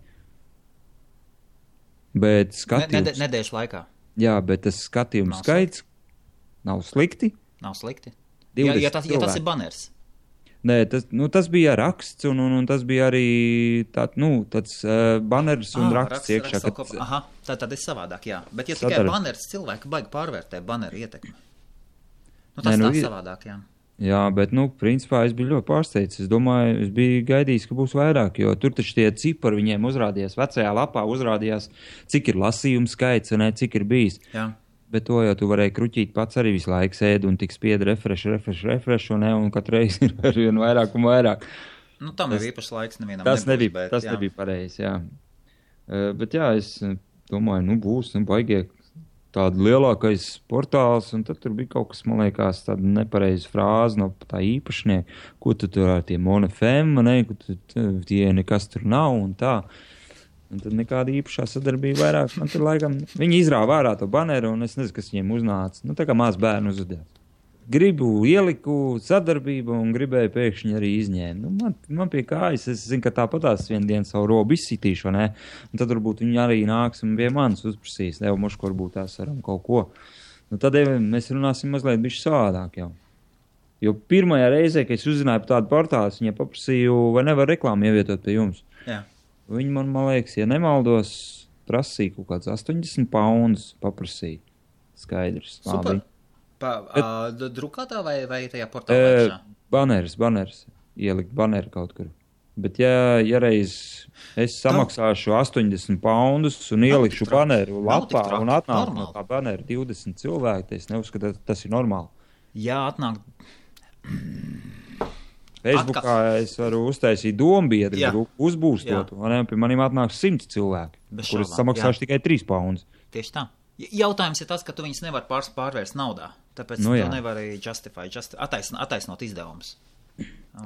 Bet ja tu samaksā pa baneru kaut kāds 80 mārciņas, un ja viņš tev atnes 120, 150 mārciņas, tad ir savādāk. Ja tas atmaksājas, tad tas ir tā, jā. Bet plus brandings tāpatās. Vecīt, lai kā nebūtu, skaidrs ABN-am, tāpat tās savu apmeklētāju viņiem ir, viņus zina, un to ar savu brendu tur stāv. Man liekas, ka 80 nav nemaz tik dārgi. Būs jāprasa Laurim. Uzprast Laurim, jā. 50, cik ir baners. Pa čomam var sarunāt kaut ko. Čomu darīšanas ir čomu. Saprotu, biznes ir biznes, un tur vairs čomu darīšanas nenotiek. Viņš arī veido to ABN, tur cīnās, cilvēki viņam nāk klāt, nāk projām, tad tur kaut kāds negatīvisms ik pa brīdiem uzplūst. Zin kā, mēs kaut ko daram, bišķi paceļamies virs masas, tā, kas nekur nerāda savu degunu ārā. Iedomājies, tā kā cilvēks stāv lietus laikā ar lietu sardziņiem. Un pēkšņi viens garais parādās. Man tā ir bijis Doma laukumā koncertā. Aizgāja, sākās lietus, viss atais lietus sargs vaļā, man tāda galviņa stāv, es domāju, bitīt matos. Baigās sajūta bija. Un tikko tu izlien ārā, uzreiz sāk nākt, un cilvēkiem sāk gribēties par tevi kaut ko negatīvu pateikt. Un tad pa viņu arī tas ir izlīdis ārā. Pa tev vēl nekas nav bijis, un tas nozīmē, ka pa manīm vēl neviens neko slikti nerunā. Vēl nekas nav izlīdis ārā. Katram jau savs skeletoni ir. Nezinu, godīgi. Vismaz es neesmu dzirdējis. Es esmu piefiksējis ar to, ka nemaz īpaši neviens, ko diži slikti nerunā arī. Tad ir parasti notiekās šitie komentāri, un tad tur tiek tā lielākās aprunāšana un kā saka, tur apdiršana, vai ne, un tādas lietas. Bet, ja tā no vienas puses ņem, tad, zini, diezgan labi ir. Tas nozīmē, vēl ir jāaug, lai būtu. Man liekas, ka vēl nav saoduši, ka tāds eksistē kaut kas tam līdzīgs. Pagaid, zini, ko vajag izdarīt? Ieliksim tavu tautu, ieliksim kaut kādos Delfos portālās. Gribi redzēt negatīvus komentārus? Man ir ko pacelt augšā, patiesībā. Man ir, un es nesen vienu nolikvidēju tādu. Bišķiņ tā palika tā mazliet šermulīgi. Bet katram ir kaut kāda nesmakuma, ko var pacelt augšā. Spilgts piemērs, Bērs Strāzdi izveidoja pasākumu. Atnāca cilvēki, Jāņa tas pasākums bija, es tikai aizmiršu, kur gadu tas bija, ABN gan nožuļīja īstenībā, nomarinēja diezgan ilgu laiku, un tā jau tu tā savus reitingus neuzaudzēs, ja tu pēc kaut kādām 2 nedēļām publicēji pasākums, kas notikās tur Bērs Strasdos, Jāņos, kas notikās, vai ne, pēc kaut kādām 2 nedēļām. Tad arī iesviež kaut kāds 5 bildes, un tas arī viss, un viena rindkopa. Tā neviens nekad nedara. Parasti ir, ja beidzās pasākums, nākšā dienā arī jābūt ir rakstam kaut kādam konkrēti. Ir jādara tās lietas ātri, saprot. Un bija tas Bērs Strasdiem, tie Jāņi, viss bija pozitīvi Lielbritānijā, bet tik līdz ielika iekšā Delfi vai TVNets, es nezinu, šausums, cilvēki tiešām, man liekas, Latvijā izsagājuši sierā, sēd pie datora un to tikai dara, kā kaut ko briesmīgi ierakstīt.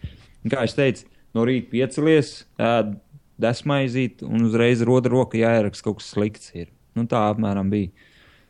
Kur var būt cilvēks tādi, es nezinu, priekš kam tas tā jādara, ko ar to izdarīs? No otras puses, lai viņi izlaiž ārā, zina.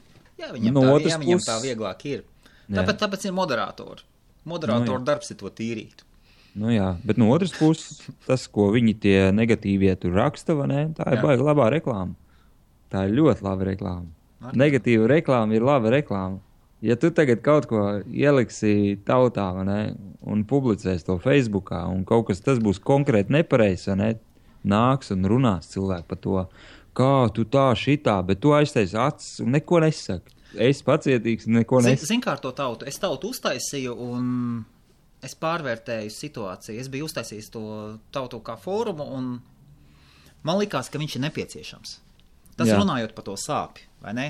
Tas ir tieši tas, ko es redzu, to mēs esam šeit. Un nav vairs tā sāpe, nav vajadzība pēc fórumiem. Sanāk viņa bija. Bet tagad draugos un Facebookā ir tās grupas un viņas ir tik aktīvas. Tur ir tāda masa ar cilvēkiem un es pat neredzu īpaši vajadzību pēc tā fóruma. Man viņš stāv, ir man kaut kādi blakus vēl pašam savi ego lietas un tādas. Es viņu tur turēšu un ir kaut kādi savi labumi. Kaut kādiem saviem klientiem dažiem var palīdzēt ar reklāmām. Bet nav viņš īpaši vajadzīgs. Sāpi ir izcinā Facebooka grupas, Facebooka draugu grupas pilnībā. Facebooks ir attīstījies, nenormāli attīstījies. Tur ir ārprātīgi. Jā, bet ko Facebooks sācis darīt, tas vismaz uz mobilajām ierīcēm, kad tu staigā pa tām grupām un spamo kaut ko, vai ne? Jā. Kā viens otrs to dara, to var ļoti labi redzēt. Kad tev atver Facebook vaļā ir 6 vai 10 jaunumu, un kas tur ir tādā dombiedru grupā. Un to arī dara mums paziņa Janiņa. Jā, to arī šobrīd aktīvi dara Bērs Strazdi. Vēra staigā. Foršs kuķis. Nu jā, un tās dombiedru grupas ir sadalītas tādās dažādās vietās, ka viņas vairs nerādās slejā konkrēti. Ka viņas ir bišķi tā jau āķīgi jau darās, lai cilvēki nereklamē to šausmu. Jā. Facebooks kaut ko cīnās atkal. Var redzēt, ka ar kaut ko cīnās. Nu, es ar šito cīnos tajā latviešu kā grupā. Es uzskatu, ka tā ir joprojām lielākā latviešu grupa. Kā tev ar tiem saucamiem kurjeriem arī cīnies, jā? Vai paši nākuši pie prāta? Ļoti saprotoši. Tie, kas nesaprot, var izmest ārā, bet grūtāk ir tā, kad ir slikts garstāvoklis, tur īpaši neķēpājas, izmet ārā nobanomiers. Nu jā. Mani paši es esmu nobanots 2 lielākajās draugu grupās. Par to, ka es intervijas liku iekšā. Jā, tas ir bišķi stūl, man liekas, ne? Arī nē. Tā ir noderīga informācija. Bet viņi saprot, ka es to gribu vilkt uz savu deķītu uz sevi. Ir savādāk, tie nav tas nav spams. Tas ir tas, ko tu piedāvā, tas ir materiāls. Un citi varbūt tās par to maksā lielu naudu. Un diezgan stulbas sajūta. Bet es vēl paralēli mēģināju nopirkt kādu no latviešu grupām. Es atklāti gāju un visiem īpašniekiem sūtīju, prasīju, cik maksā un kā es nopirkšu. Sarunāsim cenu par... un 1-2 piedāvājumi bija, bet tās grupas bija tik maziņas, ka tikai es mēģināju kaut ko savu izveidot, tur ir kaut kāds pa 70 cilvēkiem, tas smieklīgi. Nav reāli. Nav vajadzības, nav vairs vajadzības pēc jaunām grupām, vecās ir, viņas strādā. Nu jā. Man arī ir draugos vienā grupā ir brīdinājums ielikts, kad, viens brīdinājums ir, tikai nezinu, kas tas par cilvēku bija, kas to brīdinājumu tur uzlicis ir. Bet es tā padomāju, kāpēc brīdinājums, ja es lieku savus intervijas jūsu grupā, vai ne, un rādu to cilvēkiem. Labi, no vienas puses ir skatītāji skaits, vai ne, audzēji sev varbūt pakaļ vai kā, bet te pašā laikā zem manis atkal ir palikts kurjeru pakalpojums, tad viņam nav brīdinājums, vai ne? Tu taču neies tā, ka tu katru rītu ieej iekšā kaut kādos 8 no rīta un iemet iekšā to savu interviju. Nē, tu vienu ielieci. Un reizi nedēļā es ielieku. Un katru reizi savādāk. Katru reizi jau, protams, savādāk. Tik daudz tur tikai posti, ka, ja nevienam nepatiks, tad viņa nogrims lejā. Ja sāks komentēt, tas ir... noteikti kādam kaut kas nepatīk, vienkārši, kungs, labi, mans dēļ var dzēst ārā arī, gan jau izcīnīšu apiešu to visu savādāk un izdomāšu kaut ko jaunu. Kā noreklamēties, kā parādīt cilvēkiem, kad ir tādas intervijas un tā tālāk. Ir tagad tāda jauna pieeja, ka internetē marketeri skatās, ka nevajag vairāk savas lapas. Vajag vienkārši izmantot to plūsmu, kas jau ir. Vajag meklēt, kur cilvēku plūs, tā kā tās, nezinu, mēnesis plūs 1000 mēnesis, tad tur jāiet. Tev nevajag sēdēt uz savas saliņas un savas mazās mājaslapas un tur kaut ko mēģināt pieskaņot cilvēkus. Nē, aiziet tur, parādi viņiem, ja vajag aizies. Atkal dažādas pieejas. Protams, cilvēki ir šodien arī, ja godīgi, ļoti izvēlīgi un brīžam pat viens otrs arī ir dīvains, nezinu. Tādi ir. Visiem jau nevar izpatikt. Katram ir savādāk tie uzskati, savādāks raksturs ir un ko tur uzbāsties viņam nav jēgas. Viņš gribēs klausīsies vai skatīsies vai vienā. Tu nekādu savu studiju neizdomājies taisīt? Tā kā studija tāds, tā kā tev būs uztaisīts. Tie ir tā kā ziņas apskatīt vai kaut ko tam līdzīgu. Kādā ziņā ziņas apskatīt vai? Nu, savā UNFM-ā. Lapā kaut kādas ziņas vai kaut kas tam līdzīgs? Tu teici, ka tu uztaisīsi jauno studiju. Tu esi dabūjis telpas. Jā. Tad tev būs kaut kāds video formāts vēl. Tad būs arī strīmošana, būs, varēs redzēt, kā tai studijā notiekās, kas ko dara, vai ne, bet piereiz arī domāju, ka man liekas vajadzētu paņemt arī mājaslapu arī attiecīgi studijas dizainam, uzbūvēt bišķiņ lielāku. Jo, viens otrs saka, šī brīdī, kad atverot telefonu, viņi izskatās ļoti skaisti. Ne? Viņi, tiešām parocīgi, nekas tur īpaši liekas nav. Jā. Tur ir klausīties, lejuplādēt no Google Play vai Android App Store vai Google Playā, vai ne?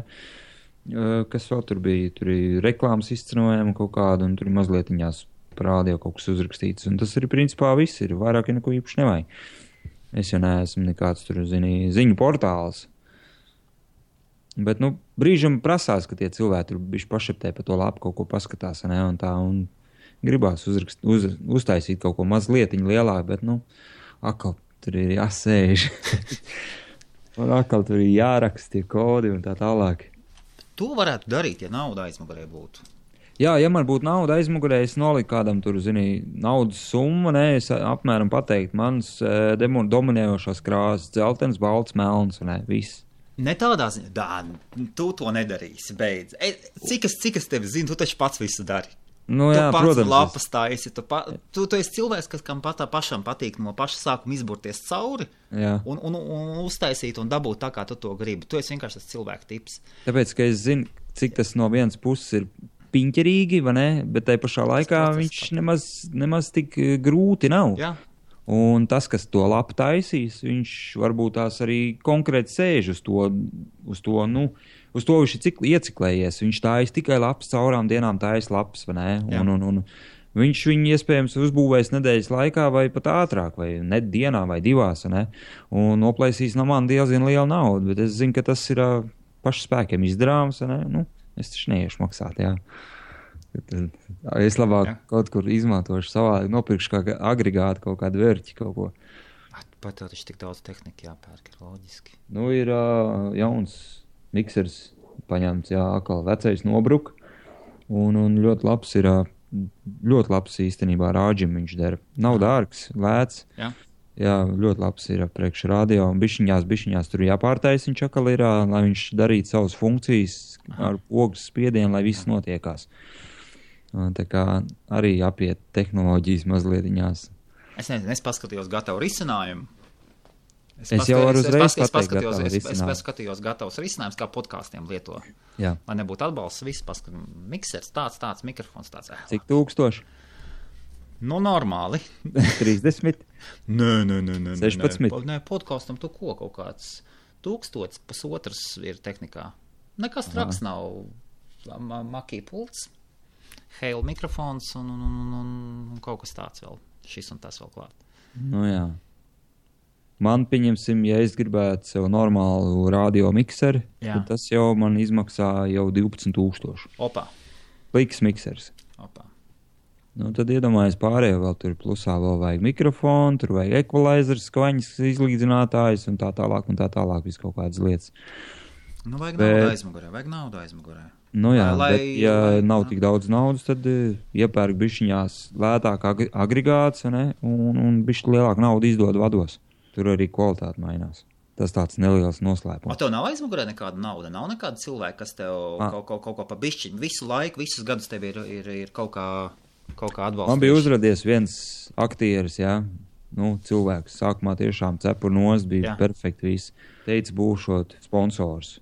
Ok, sarunājām, bet brīdināja to, kad gadījumā, kad kādu pasākumu taisīsim, tad es viņu brīdināju, ka, pasākumu dienās mēs, protams, alkoholu nelietojam. Pēc tam tu vari dzert, cik uziet. Okay. Pats es personīgi nedzeru jau 4 gadus, tāpēc man ir vieglāk, Jā, ka bija tas Sex the Base un Translator, kad atbrauc. Bija 3 dienās. 3 vietās bija Omškirka, Bredford un Derby. Okay. Tad mans finansists, visas 3 dienas, normāli nokoda ar viņu. Viņš bija finansists. Kad finansists. Arī mūsu finansēšana beidzās. Aha. Jo es pateicu konkrēti skaidru un gaišu, nekādas muļķības. Tikai tāpēc, ka Džeks iedzēra? Ne jau. Ja jau iedzer, tad jau nebūtu nekādas problēmas, bet ja piedzerās, tad kāda jēga no tā. Bet tā finansists, kāda atšķirība? Viņš var atļauties vienreiz gadā, ne? Vai kaut kāds muļķības sastrādāja? Saprotu, ir tāds. Muļķības jau nekādas nebija sastrādāts. Vienkārši tas, kad finansists, un viņš tajā visā arī piedalījās tajās pasākumos, kad viņš arī organizators bija, vai ne? Tad viņš blamē vēl tausēju arī to, ko tu esi iegājis. Līdz ar to, protams. Novēlējums kāds? Visiem latviešiem, kas dzīvo Lielbritānijā vai Latvijā arī. Kas uz sirds? Vispār, kas tev liekas aktuāli, kas uz sirds? Kas uz sirds, reāli? Ja godīgi, priecīgs Ziemassvētkus, starp citu visiem. Vēl tālu. Ir. 10. Īstenībā es arī laiku teicu, ka kur no skandini jau dziesmas un jau kāds Ziemassvētkus, bet ne, starp citu, šo svētdienu būs 2. adventa vai 3. Nezinu, tādas jautājumas neuzstāv. Izgriezt? Tu nē, sieva zina atbildes. Izgriezt. Novēlējams, tiešām priecīgs Ziemassvētkus visiem, jo nezinu, ka to interviju tu izliks internetā, nav ne mazākās nojausmas. Es pats paziniešu kaimiņam, kaimiņš teiks, neliec. Neliec. Nezinu, tie cilvēki, kas te dzīvojaties un uzdās godīgi, netais sūdz, un tad jau viss būs normāli, vai ne? Ir jau tie lielākā daļa, kas jau ir iedzīvojušies gadiem, vai ne? Viņi taču māku uzvesties. Lai visiem veicās, taču iet kaut ko dara, nesēž mājās un nerubina degunu, apmēram tā. Iet kaut ko darbojaties, strādājat, nečīkstat mājās. Ļoti daudz čīkst, ka nekas nenotiek, vai ne? Jā? Tāpēc, tā ir, šī galā vispārībā, kad kaut ko uztais, tad neviens nenāk, vai ne? Kad netais, tad viss čīkst, kāpēc nekas nenotiek. Nevienam nekad nekas nav labi. Vienkārši visi cilvēki, tiešām iet darbojieties, cīnaties, cenšaties kaut ko sasniegt, tas, kas jums ir visu mūžu kārojies, jo šī valstī tas ir iespējams. Tāpēc, ka cik tie ir miljoni iedzīvotāji, nav ne mazākā nojausums, cik, bet ļoti daudz. Jā, nekļūdos kaut kādi 80 bija. 80 miljoni, jā. Tad iespējas šeit ir lielāks un izmanto savu izdevību, kamēr to vari. Un viena no bagātākajām valstīm pasaulē. Arī fakts, bet tai pašā laikā ir jākustina savas smadzenes un jādomā, tā kā novēl visiem tiešām izcīnīt savus robus un savus virsotnes. Es personīgi to daru savādākā veidā, vai ne? Mēģinu, cīnos un daros, vai ne? Gan jau varbūt kādu dienu sasniegšu visu to, ko... Tad gan es atvēršu šampanieti vaļā un iedzeršu 1 glāzi šampanieti. Bet līdz tam laikam nevienu gramu. Man ir aizdoms, ja tu zini toši, cik tu sen neesi dzēris, tad tev nedrīkst pat to glāzi. Pat arī, tas varbūt tik tāds iedoms ir, jo, ka precējos kāzas, ka man bija arī attaisīja šamponīti un pielikt pie lūpām, saslapināja tikai bišķi un viss punkts. Tad jau likās kā aprēp galvu, bet tā nebija. Tā kā iet cīnās un darās, gan jau viss būs ok. Ir jau viss ok. Protams, ka vienmēr ir. Zini, kas ir, nevajag domāt negatīvu, vajag domāt pozitīvu. Tad jau bišķi savādāk būs. Jā. Un tas Džeks, mēs esam šeit Kaspars, jā? Jā.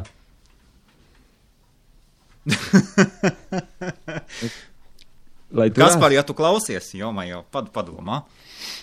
Tas ir no sirds, jo nezinu. Gan jau nāks laiks, gan jau cilvēks kaut ko, gan jau izdomās un pamainīs. Tā nebūs. Kaut gan ir sirds lieta, kāpēc ne? Kāpēc ne? Bet, zini, kas vēl ir? Mēs jau visi neesam profesionāli, cik mēs mākam, tik mēs daram, ne? Mēs jau nevienu profesionāli neesam piesaistījuši. Tieši tā.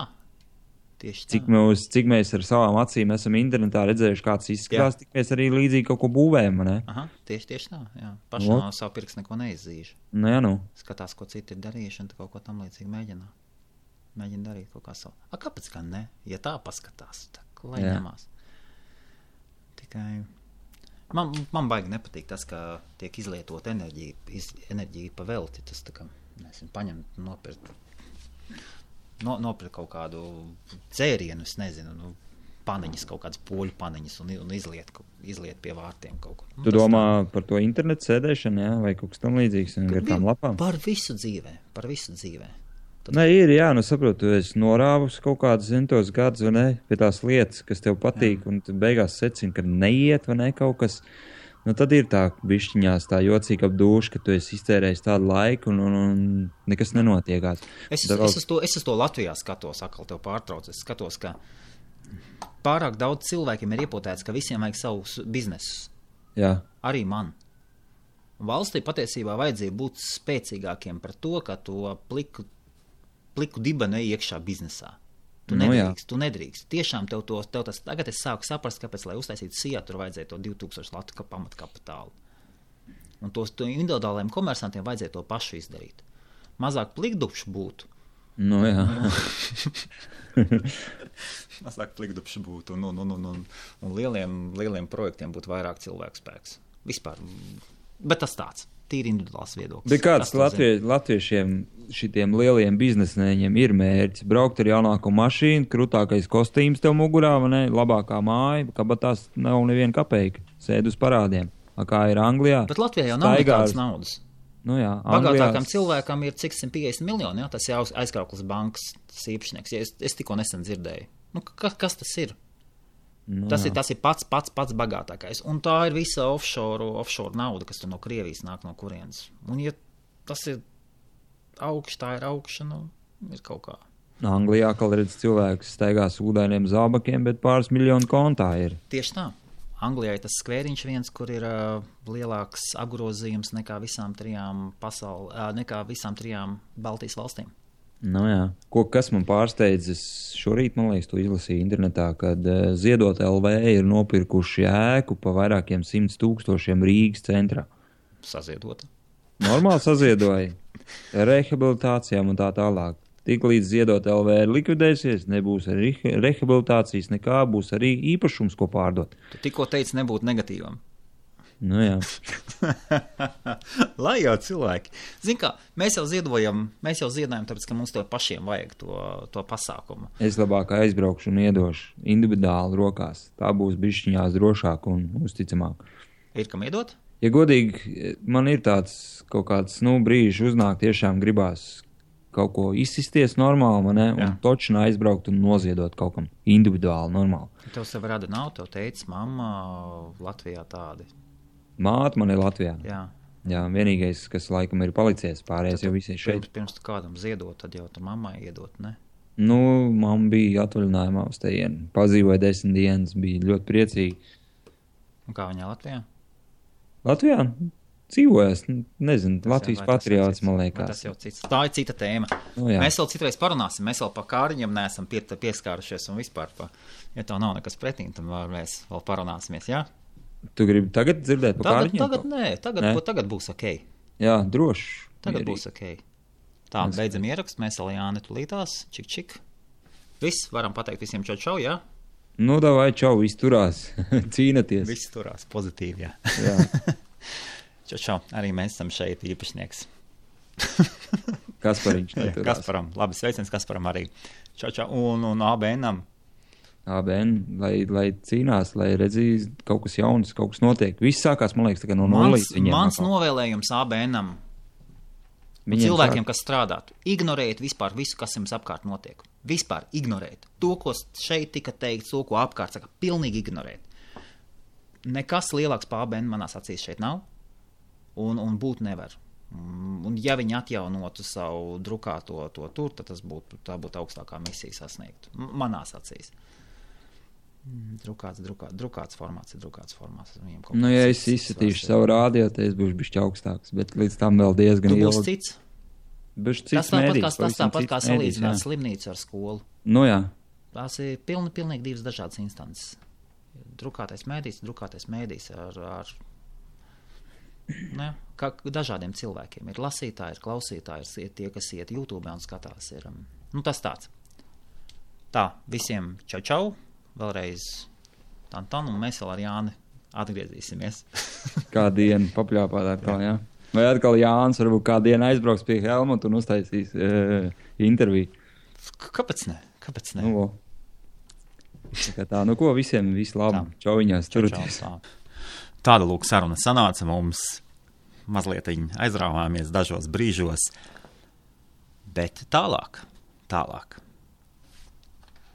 man ir gards kumosiņš ir dziesma, kuru mums ir atsūtījusi Anna Smeltere no Latvijas.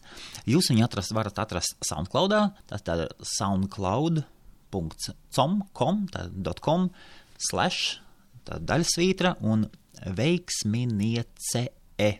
Tātad vārds, latviskais vārds veiksminiece ar vēl vienu beigās. Tātad veiksminiece. Paklausieties viņas dziesmas, ļoti interesantas. Cik es saprotu, Anna ir pati koklētāja. Un tālāk dziesma.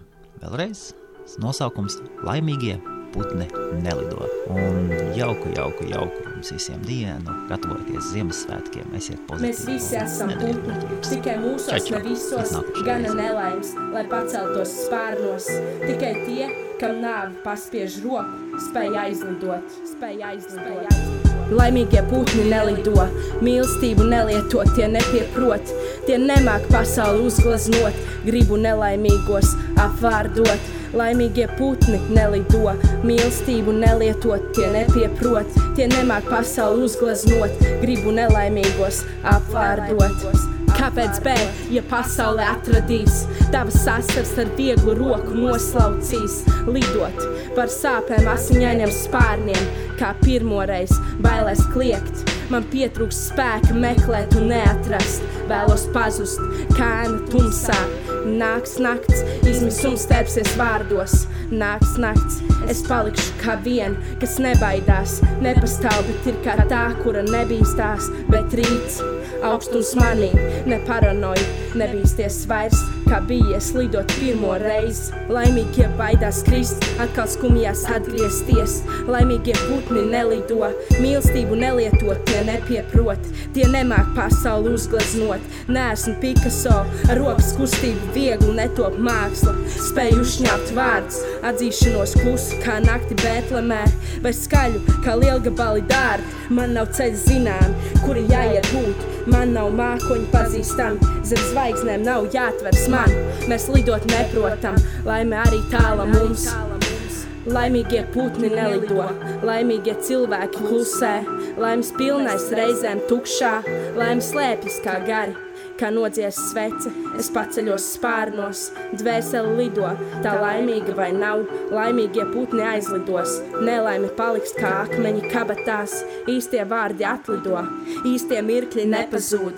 Laimīgie putni nelido, mīlestību nelietot, tie nepieprot, tie nemāk pasauli uzgleznot, gribu nelaimīgos apvārdot. Laimīgie putni nelido, tie spārnos neceļās, jo asiņaini tie ir palikuši pēc kritiena pēdējā. Tie nemāk pasauli uzgleznot, gribu nelaimīgos apvārdot.